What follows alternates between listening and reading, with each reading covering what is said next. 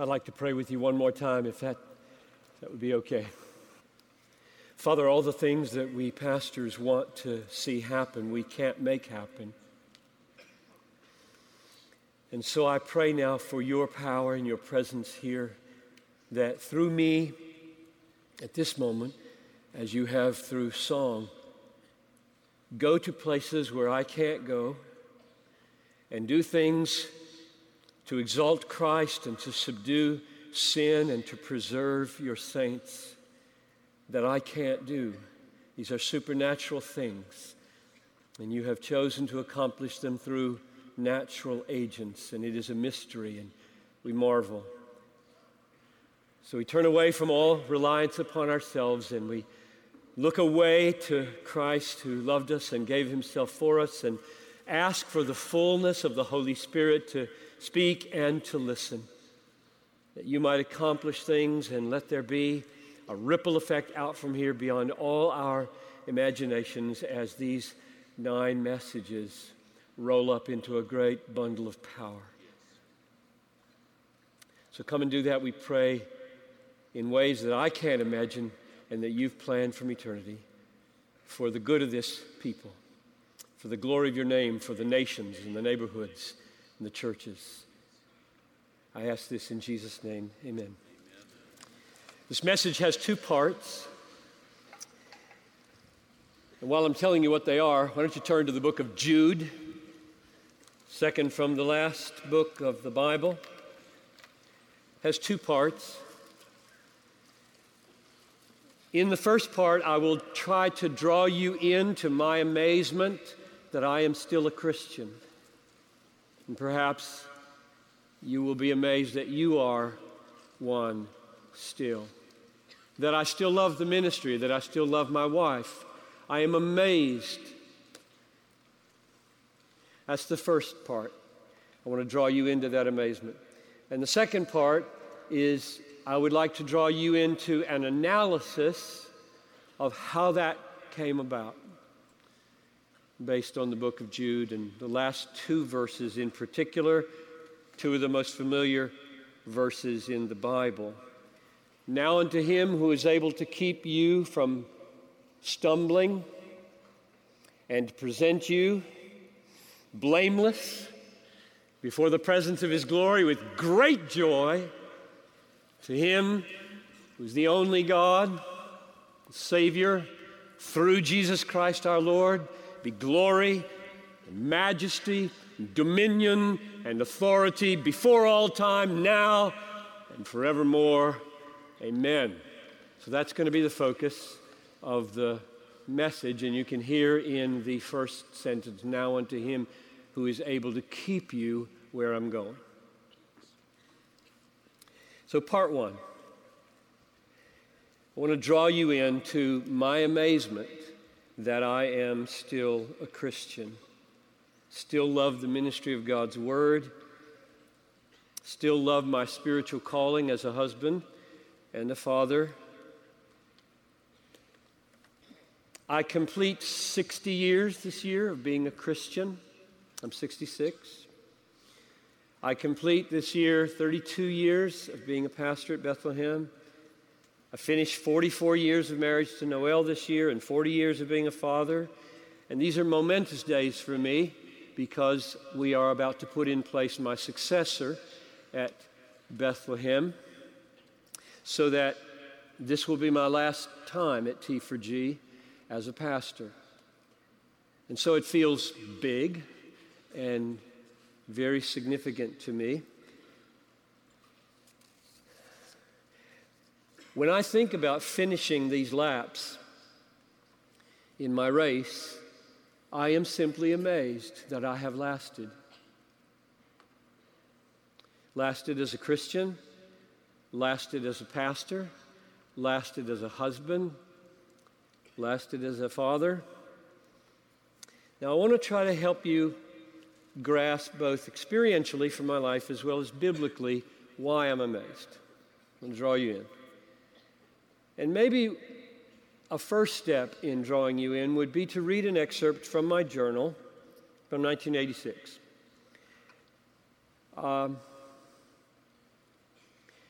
I was 40 years old when I wrote this. I had been at the church for 6 years, and the reason I read it is because it's not untypical. That is, it is reflective of an emotional vulnerability that I have lived with as far back as I can remember. And you'll hear it. So I'm reading it word for word as I wrote it. When my oldest son was 14, and the next was 11, and the next was 7, and the next was 3. And I was 40 and had been at the church 6 years. Here we go. This will take about 3 minutes, 3 or 4 minutes. Am I under attack by Satan to abandon my post at Bethlehem? Or is this the stirring of God to cause me to consider another ministry? Or is this God's way of answering so many prayers recently that we must go a different way at Bethlehem than building?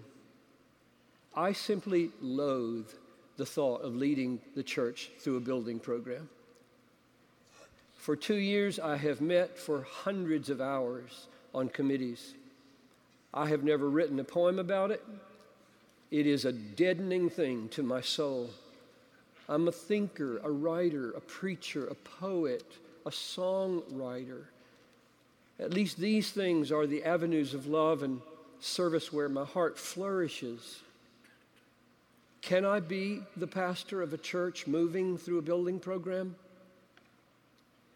Yes, by dint of massive willpower and some clear indications from God that this is the path of greatest joy in Him long term. But now I feel very much without those indications.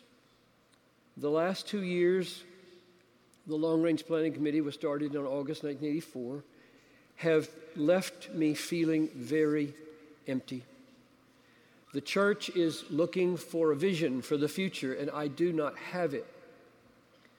The one vision that the staff zeroed in on during our retreat Monday and Tuesday of this week, namely building a sanctuary, is so unattractive to me today, I do not see how I could provide the leadership and inspiration for it. Does this mean that my time at Bethlehem is over? Does it mean that there is a radical alternative unforeseen? Does it mean that I am simply in the pits today and unable to feel the beauty and power and joy and fruitfulness of an expanded facility and ministry? Oh Lord, have mercy on me. I am so discouraged. I am so blank. I feel like there are opponents on every hand. Even when I know that most of my people are for me, I'm so blind to the future of the church. Oh, Father, am I blind because it is not my future? Perhaps I shall not even live out the year. And you are sparing the church the added burden of a future I had made and could not complete. I do not doubt for a moment your goodness and power or omnipotence in my life or in the life of the church. I confess that the problem is mine, the weakness is in me, the blindness is in my eyes, the sin, revealed to me, my hidden faults, is mine and mine the blame. Have mercy, Father, have mercy on me. I must preach on Sunday and I can scarcely lift my head. That was 26 years ago, same church. We built that building, and another one, and another one. I hated it every time.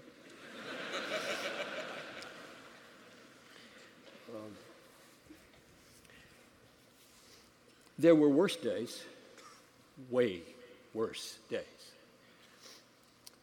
Days when the marriage was under attack, days when the soul was under attack, the soul feeling so numb, I feared for my faith.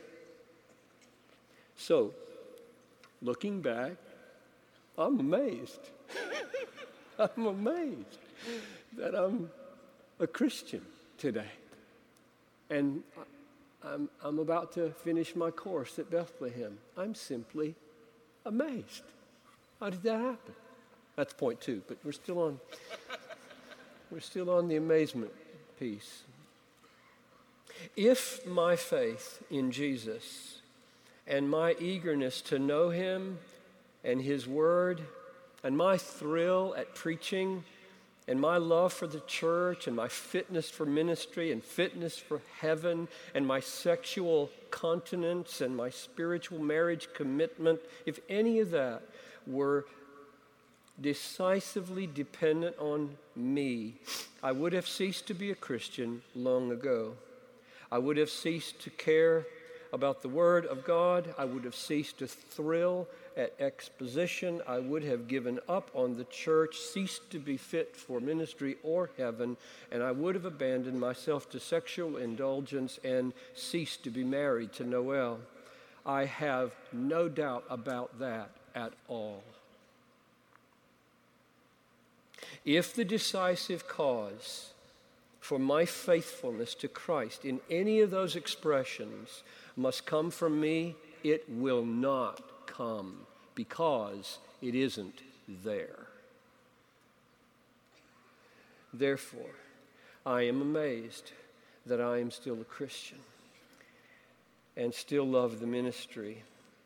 And I feel some sense of wonder that I think might get close to what Jude felt when perhaps he personalized it and said, now unto him who is able to keep me and to present me blameless before the presence of his glory with great joy, to the only God, my Savior, through Jesus Christ, my Lord, be glory and majesty, dominion and authority before all time, now and forever. I think he was amazed when he wrote that. I think he was amazed at the keeping of God. That's what it took to keep me. I mean, we're going to unpack this. Did you hear what it took? It took glory and majesty and power and authority beginning to work before the creation was, working every moment of my now and working forever to keep me a Christian. That's what it took. To keep me in the ministry.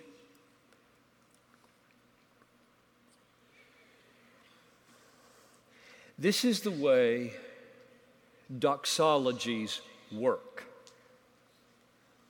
First, they say something about God, some action that he's done or promises to do, and then they ascribe attributes to God which account for those actions or come to expression in those actions. So I might say, for example, now to him who fashioned the intricacies of the human eye and every molecule and atom in it, to him belong infinite and inscrutable wisdom and skill.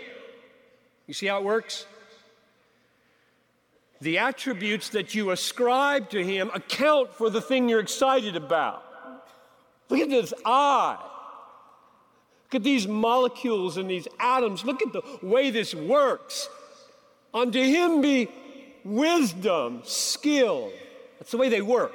Or, for example, now unto him who adopts dirty, abandoned, rebellious children into his family, to him belong compassion and boundless mercy. You see how it works? You ascribe attributes to God in a doxology which account for the thing you're saying you're so excited about. He adopts dirty foundlings into his glorious family. To him be long compassion. That's the way they work. So, the attributes come to expression in the actions that you are so amazed at. So let's read it again.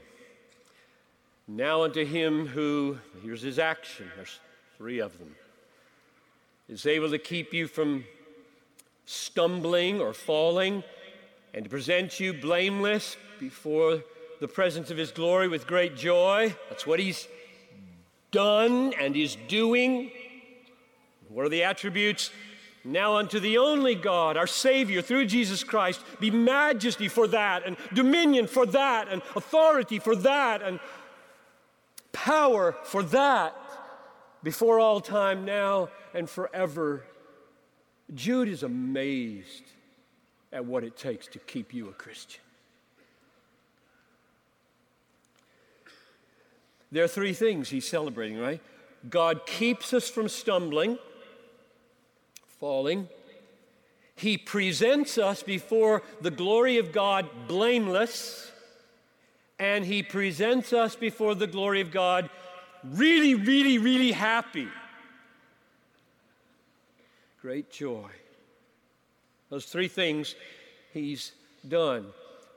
What came to expression in that, what accounts for that, is an only God, a Savior, through Jesus, is glorious and majestic and powerful and authoritative before eternity, working on it every minute, working on it forever. That's what comes to expression in my being a Christian 60 years later. He's really amazed at what it takes to keep us Christian, to keep us saved. Let's work on the amazement of this just a little longer. Do you have any idea the degree of divine glory, the degree of majesty and power and authority it took to get you alive and keep you alive till this moment and to the day you see Christ? Do you have any idea about the degree? How would you talk about the measurement of the glory, the measurement of the majesty, and the measurement of the power or dominion, kratos, the measurement of the authority? How would you talk about that? It sounds big. How big? That's the sort of thing that keeps me awake. Do we know the degree of glory and majesty and power and authority that it took? No, we don't. We don't. We have no terms of measuring such things. How do you quantify, now here, choose a word, the power or the force or what of a eternal spirit with no hands and no feet and no physical dimensions at all, moving into being a created spirit and then continually keeping that spirit alive? What is that? How do you measure that? How strong does this have to be to make that happen and to keep that going forever? Is it like pounds of pressure? Is it like kilowatts of electricity? Is it like roentgens of radiation? What is that? It's this glory and majesty and power and authority are keeping that in being. How do you measure this to get to where Jude seems to be in amazement? God creates spiritual life when we're dead. We know that. That which is born of the Spirit is spirit. John 3:6. Once I had no spiritual life. Then God the Spirit acted. And my spirit came into being, or spiritual life came into being. I am spirit, little s. That which is born of the big S spirit is a little s spirit. And this is not like a demon. The demons are spirits. This is not like that. This is another meaning of the word spirit.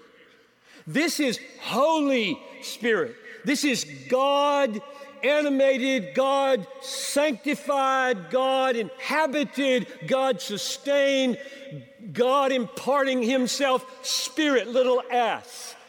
And God made that by the action of the Spirit called new birth. He brought that into being. It's not the kind of life, if you're a Christian, the life you have that came into being by that force, that power, whatever that is of a spirit acting on a nothing and then acting on a spirit to create a spirit and sustain a spirit, that life isn't the kind of life that you would have if he left. If the Holy Spirit left you totally, and if you disunited from Christ, no union with Christ, you wouldn't be a Christian. There would be no life. Therefore, the life we're talking about that we have, this being a Christian, is having the Holy Spirit and being united to Christ, which are interwoven terms, right? I am united to Christ by the Spirit. Having the Spirit and having Christ and being in the vine are all one thing, and my life is in him. He is my life. If he's not there, I have no life. There's no autonomous life in me. So he creates that, and only he can, and then for 60 years, having begun before eternity and having been at work every millisecond of my life and pledging himself to work till the end, made me a Christian, keeps me a Christian, and will keep me forever. And if he doesn't keep it up, I won't be.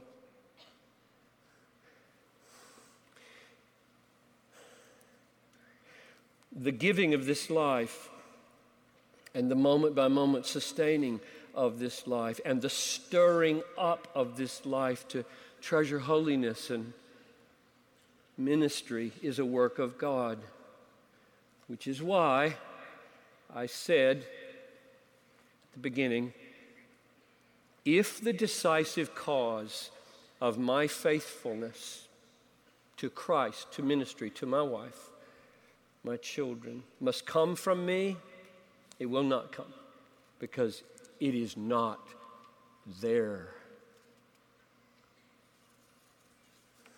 It is not in me as mind, as autonomous, as independent. It is there because Christ created it by coming and being the animating principle of it. I bring nothing decisive to my creation. And I bring nothing decisive to the ongoing existence of the divine spiritual life in me. I exist as a Christian by it. I didn't create it, and I don't keep it in being. No more than the universe created itself, nor is it kept in being by its own power. It is upheld by Christ. Now, Jude is clearly amazed at this, at what it takes to sustain God-created spiritual life, to keep it from collapsing into nothingness, and to bring it to glory, blameless and happy. And he must sense what it takes. And it must be very great. So, how are you going to measure that so that you can join him in the amazement? How are you going to know that this glory and majesty and dominion and authority are big And I can only think of two ways that you can measure what it took for God to bring you into being as a Christian and keep you in being moment by moment. Two ways. One is to think about the fact that creating and sustaining spiritual life is something we cannot do, but God alone does. The difference between nothing that I bring to that creation and sustaining of creation and His action is infinite. The difference between nothing and something is an infinite difference. Let me put it this way. If God says to you, create a being, Piper, create a being with divine spiritual life and sustain it, and you will say, I will say, I can't. That will be right. You absolutely can't. And He does it with a word. And the difference between my absolute inability and His absolute ability is big. It's infinite. It is immeasurably great. That's the first way that we can measure what it took to give us life and to preserve our life blameless and joyful before God at the day of Christ. We can't do it. He can do it. The measurement of what it took for us to come into being and be kept in being is the difference between us and God. And that's an infinite difference, and therefore your amazement should be off the charts that you're a Christian. Still. That's the first way. Second way to measure this is if all that just sounded confusing and you can't do that computation, like, is there really an infinite difference between nothing and something? Anything? Then just read it in the text. Namely, verse 25. What did it take to keep you a Christian? What does it take?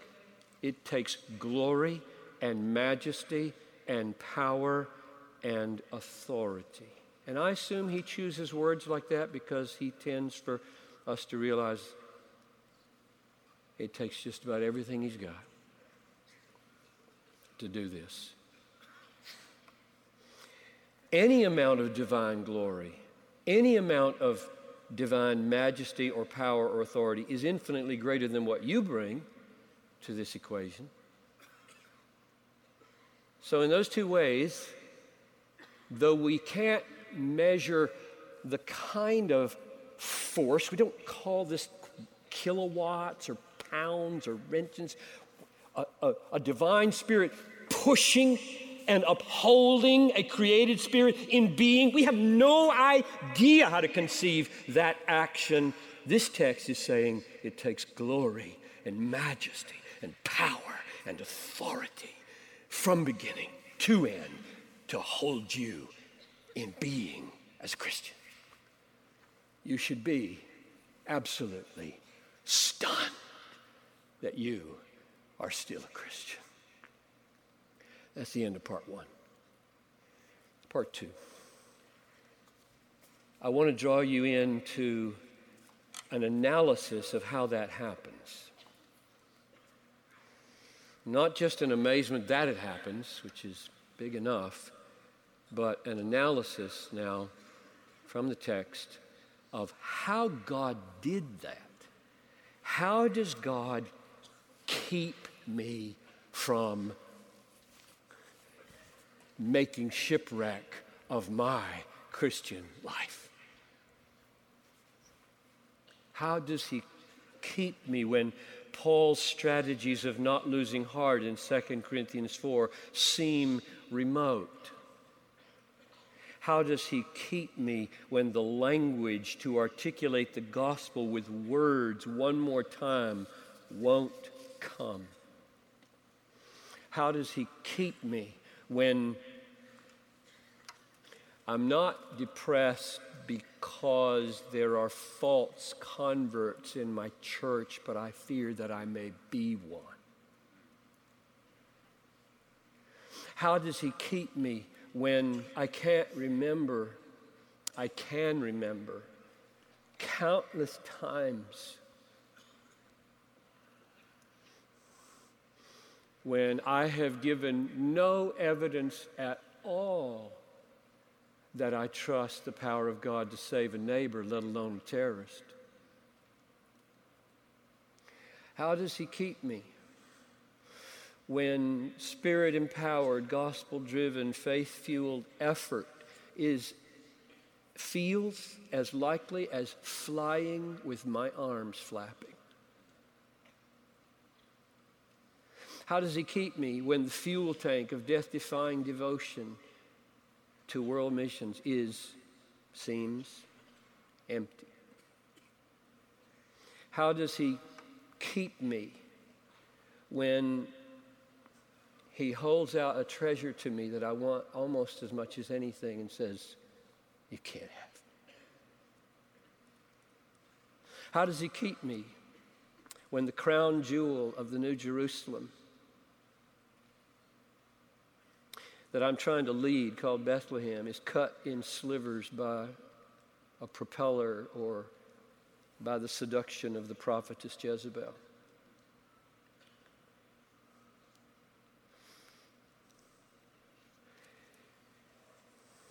How does he do it? How does he keep me alive? How does he keep you alive? Believing, serving, married, fathering. All right, here we go.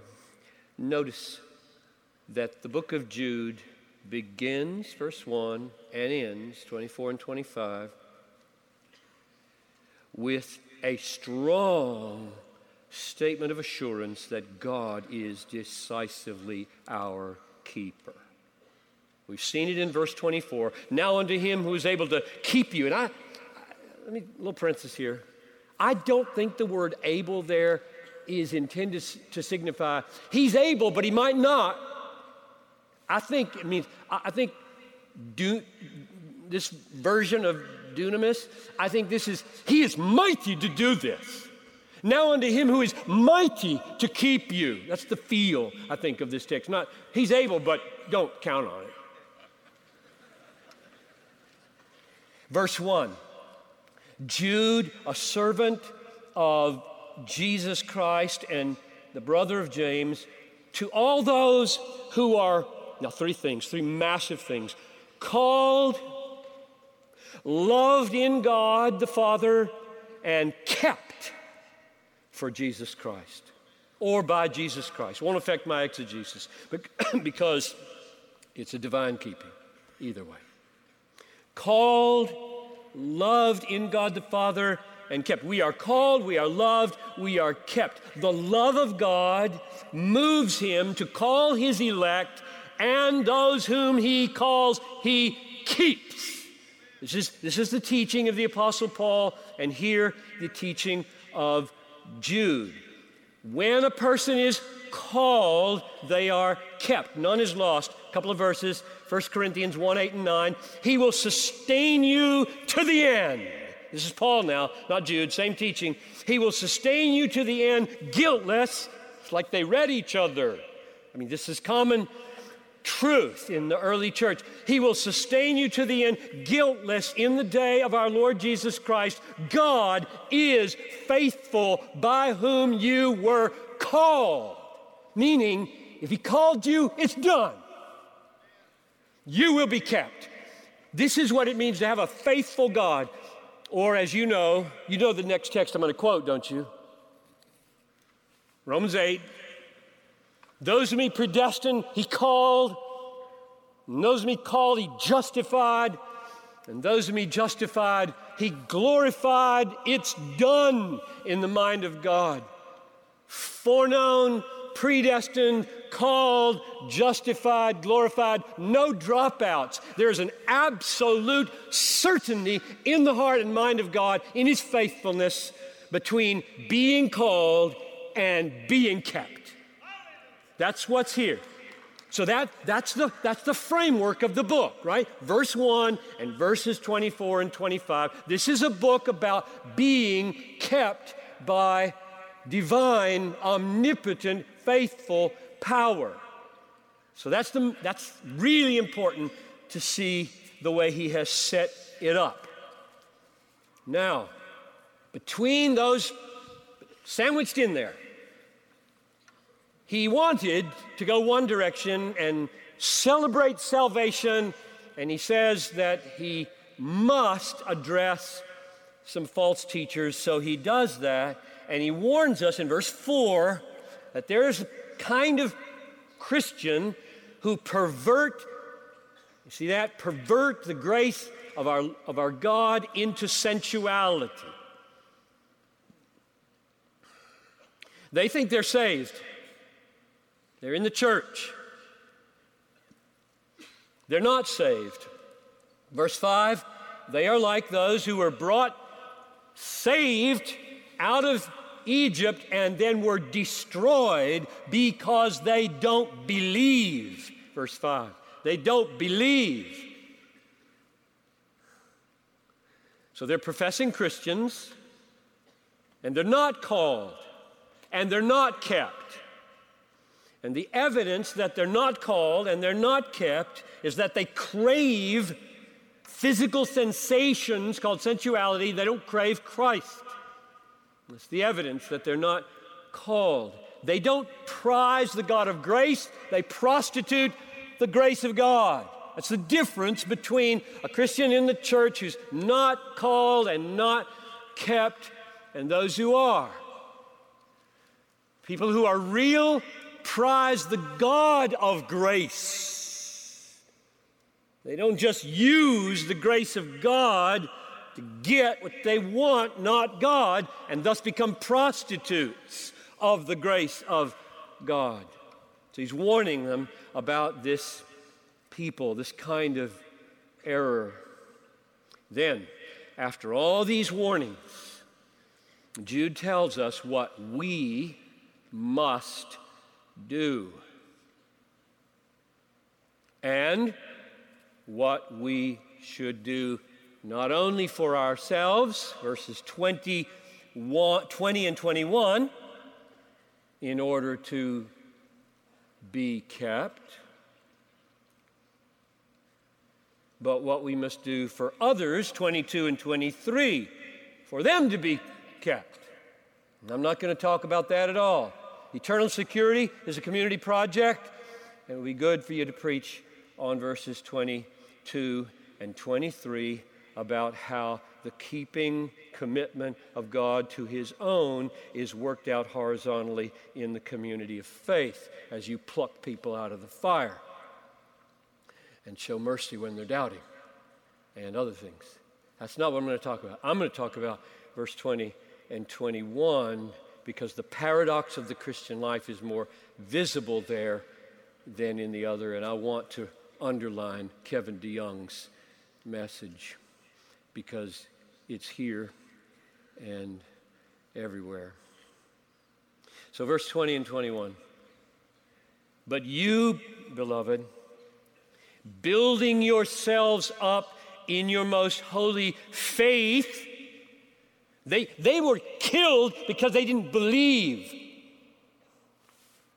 So take faith and grow in it, build in it, do what you have to do so that block on block is here and you're bigger in faith tomorrow than you were today. Do that, building yourselves up on your most holy faith. And second, praying by, guided by, animated by, sustained by, helped by, carried along by the Holy Spirit. Verse 21 now. Keep yourselves in the love of God. Whoa. Keep yourselves. There goes your message. Or not. Keep yourselves in the love of God, waiting for the mercy of our Lord Jesus Christ that leads to eternal life. So now Kevin DeYoung's message comes into focus again, as it does all over the Bible. I worked harder than any of them. Nevertheless, it was not I, but the grace of God that was with me. 1 Corinthians 15:10, his lead text. Or, as Paul says, work out your salvation with fear and trembling, because God is the one who is at work in you to will and to work for his good pleasure. Or as Jude says, keep yourselves in the love of God, verse 21, because God keeps you in the love of God. This is the Christian life. This is the mystery of not only sanctification, but preservation.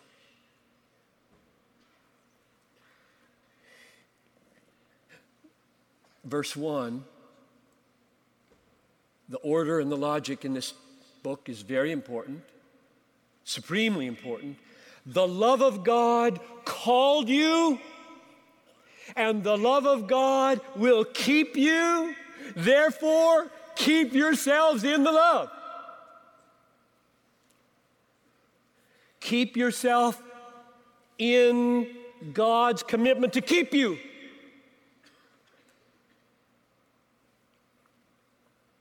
What does that mean? Keep yourselves in the love of God. That's the main verb in these two verses, and there are three other verbs, and they are participles, which I think Jude means for us to construe as explaining the main verb. So keep yourselves in the love of God, main verb. Three ways. One, building yourselves up in your most holy faith. Two, praying in the Holy Spirit. Three, waiting for the mercy of our Lord Jesus Christ that leads to eternal life. So I think there are three main words there, and they are faith, prayer, and waiting. The reason I say faith is the main verb or the main word in that phrase rather than building is because you have to say building what? Building yourselves up in the faith. What does that mean? It means getting stronger in faith.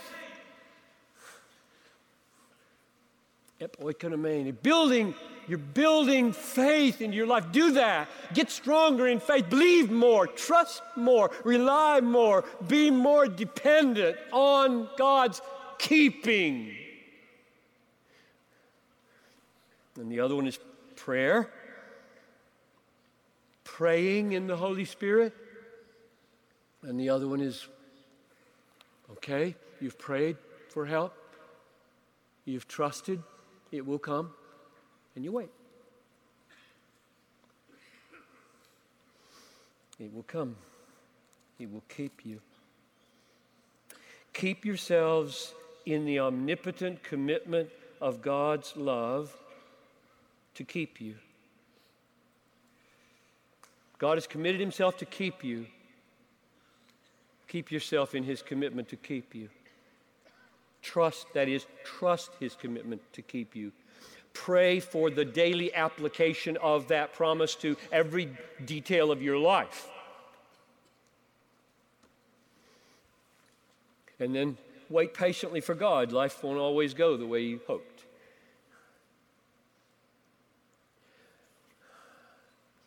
This is so simple.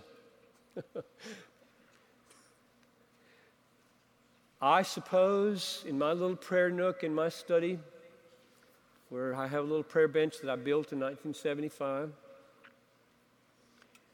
and I suppose as I've bent over that bench thousands of times, the most common prayer has been, lead me not into temptation. Deliver me from evil. Keep me. I feel so utterly unable to do the next thing. My kids are at the breakfast table. I have nothing. I'm supposed to model a joyful fatherhood. I'm so depressed I can hardly remember their names. Help me. I guess the most common prayer is praying. I think that's, you know what's happening there? God is keeping me. By moving me, it says, pray by the Holy Spirit. Not by yourself, by your own energies. If you're crying out, Abba, help, the Holy Spirit is witnessing with your spirit. You're the child of God.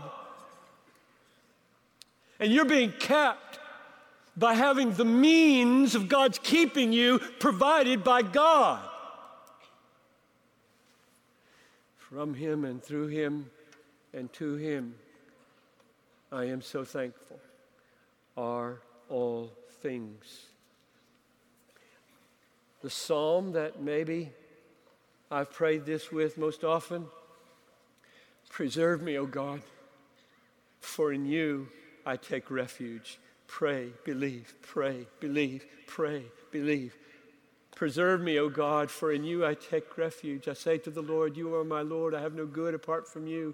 As for the saints in the land, they are the noble in whom is all my delight. Those who choose another God, multiply their sorrows. Their libations of blood I will not pour out or take their names upon my lips. The Lord is my chosen portion and my cup. Even if I can't even move, I won't let Him go. Oh, don't let me go. Don't let me let you go. That's the way it works.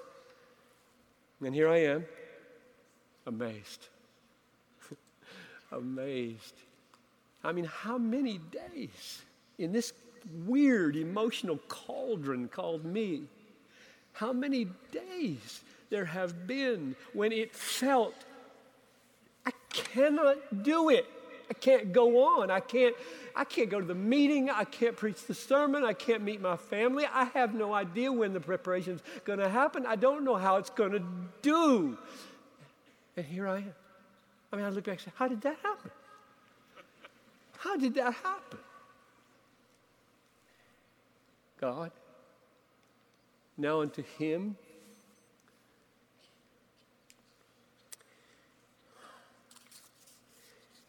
and my praying and trusting doesn't rob Him of any of His glory and majesty and power and authority, which are decisively effective in my keeping, because it says, pray by the Spirit. And if we asked Him, I'm sure He would agree with Paul, how about faith? Is that also by the Spirit? He would say, your faith is a gift, it's not your own doing, not of works, lest anybody should boast. That's what I thought you'd say. My praying is a gift, my faith is a gift, which means my doing these two things that you said are the two things, along with waiting, that I do to keep myself in the love of God, are being affected by the keeping of God. I keep myself by being kept. God keeps me by enabling me to do self-keeping things. And I must do them. That's what Kevin was trying to get at. I must do these things. And sometimes they take effort. But you say in that effort, it's of you. I couldn't even be here bent over if it weren't for you. I would have zero interest in crying out, preserve me, O God, if you weren't alive in me. There's a way to do effort by faith.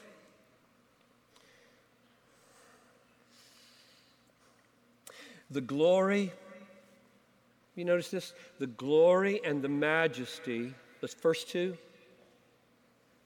I think consist very much in the power and the authority of God to keep you that way. If you say, what's glorious and what's magisterial about God's keeping by enabling me to pray and trust so that I keep myself in the love of God? What's glorious and magisterial about that? And his answer would be power and authority. He's able to do that, and he has the right to do that for you. It doesn't matter whether you understand how God works to make your will comply to his predestined plan for your preservation. You don't need to figure that out in your head and get it all sorted out. What you need is to say, he's got the power, he's got the authority and the right to do it. He does it, and that's glorious. That's majestic, that I'm saved and still saved 60 years after this kind of belly aching, after this kind of wallowing in self-pity, after this kind of blindness to obvious truth. I love to ask people, and I'll ask you, what makes you think you're going to wake up a Christian tomorrow? And I hope you give this answer. Now unto him who is powerful to keep me. That's why I'll wake up tomorrow. I'm called, and he will keep me. He will wake me up a Christian tomorrow. That's the way it's going to happen. One more observation. When he acts on you this way, to keep you and to stir you up from within so that you do the self-keeping work, he is fulfilling the new covenant. Right? The new covenant. Here's one statement of the new covenant, my favorite. Jeremiah 32:40. I will make with them, this is God talking now about the terms of the new covenant. I will make with them an everlasting covenant, that I will not turn away from doing good to them.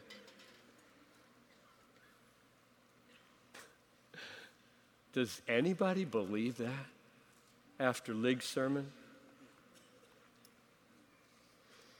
It's true. The sermon was true. This is true.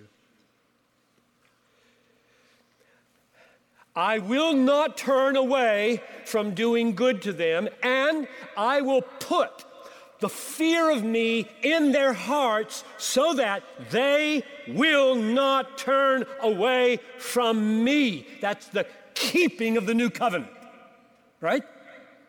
This seems crystal clear to me. The terms of the new covenant are, I have a people. I've chosen them from eternity. I'm going to die for them, and I'm going to move in them with omnipotent power by my Spirit, take out the heart of stone, put in the heart of flesh, write my law on their heart, and not allow them to make shipwreck of their lives ever for all eternity. That's the terms of the new covenant. Now, here's where that shows up in the text. We know that the new covenant was bought by the blood of Jesus. So he's at the Last Supper, and he takes the cup, and he lifts it up. This cup is the new covenant in or by my blood. If this covenant, if these terms of God taking out the heart of stone and putting in the heart of flesh and writing the law in their hearts and keeping these people and never letting them depart, if that's going to come true, I got to purchase it with my blood. And he did. It's the blood of the covenant. And when he shed his blood for his sheep, he purchased absolutely everything, including their new birth and their preservation and their glorification, which is what we offer people in the gospel. Absolutely, freely, to everyone who will believe. That's what he has achieved.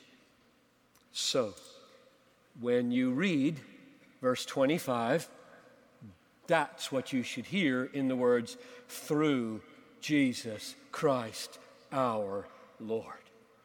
To the only God, this keeping for now, this keeping me blameless, this keeping me happy forever in the presence of a blazing glory of God, all of that action to him.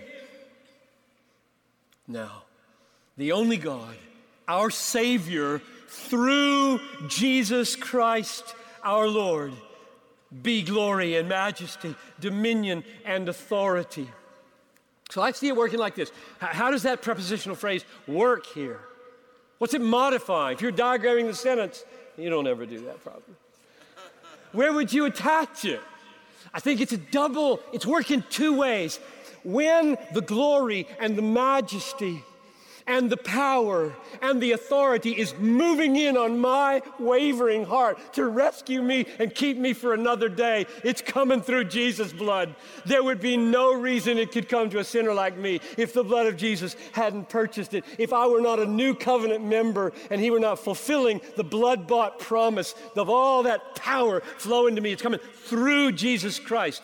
And, secondly, when I am granted to awaken from the stupor of my self-pity, and I see him, and I ascribe to him glory and majesty and dominion and authority, I do that through Jesus Christ. I can't even come to you with thanks and praise and ascriptions of glory except through my Lord Jesus. He's my intercessor and my mediator forever. So through Jesus Christ is the gospel in this doxology. Don't underestimate the power of the gospel to keep you. He will not let your foot be moved. He who keeps you will not slumber. He who keeps Israel will neither slumber nor sleep. The Lord is your keeper. The Lord is your shade upon your right hand. The sun will not smite you by day, nor the moon by night. The Lord will keep your life. He will keep your going out and your coming in from this time forth and forevermore, because that has been bought for you by the blood of Jesus. Therefore, keep yourselves in the love of God. Let's pray. Father in heaven, we now have felt really big themes running through these 9 messages. I felt myself just carried along by glorious truth. Don't think I've ever been in a conference so graced with such relentless, powerful, beautiful Bible application to your merciful keeping of your servants. Father, please apply my words and the other 8 words and all the lyrics of all the songs to all the hearts in this room. I pray that prayer in the Spirit would be awakened so that pastors and all of us would plead for preserving grace every day. I pray that our hearts would rise in trust and we would build ourselves up in this holy confidence and reliance upon your promise. And I pray that if we don't see all the changes in our souls and our marriages and our churches that we want to see, that we would wait for the mercy of the Lord from heaven. And I pray that we would not miss the point that you have loved us and you have called us, and those whom you have called, you will keep. Establish these friends, unshakable in this confidence, I pray. And now unto him who is able to keep you from falling and to present you without any blemish before the presence of his glory with great joy, to the only God, our Savior, through Jesus Christ our Lord, be glory and majesty and dominion and authority before all time, now, and forever and ever. Amen.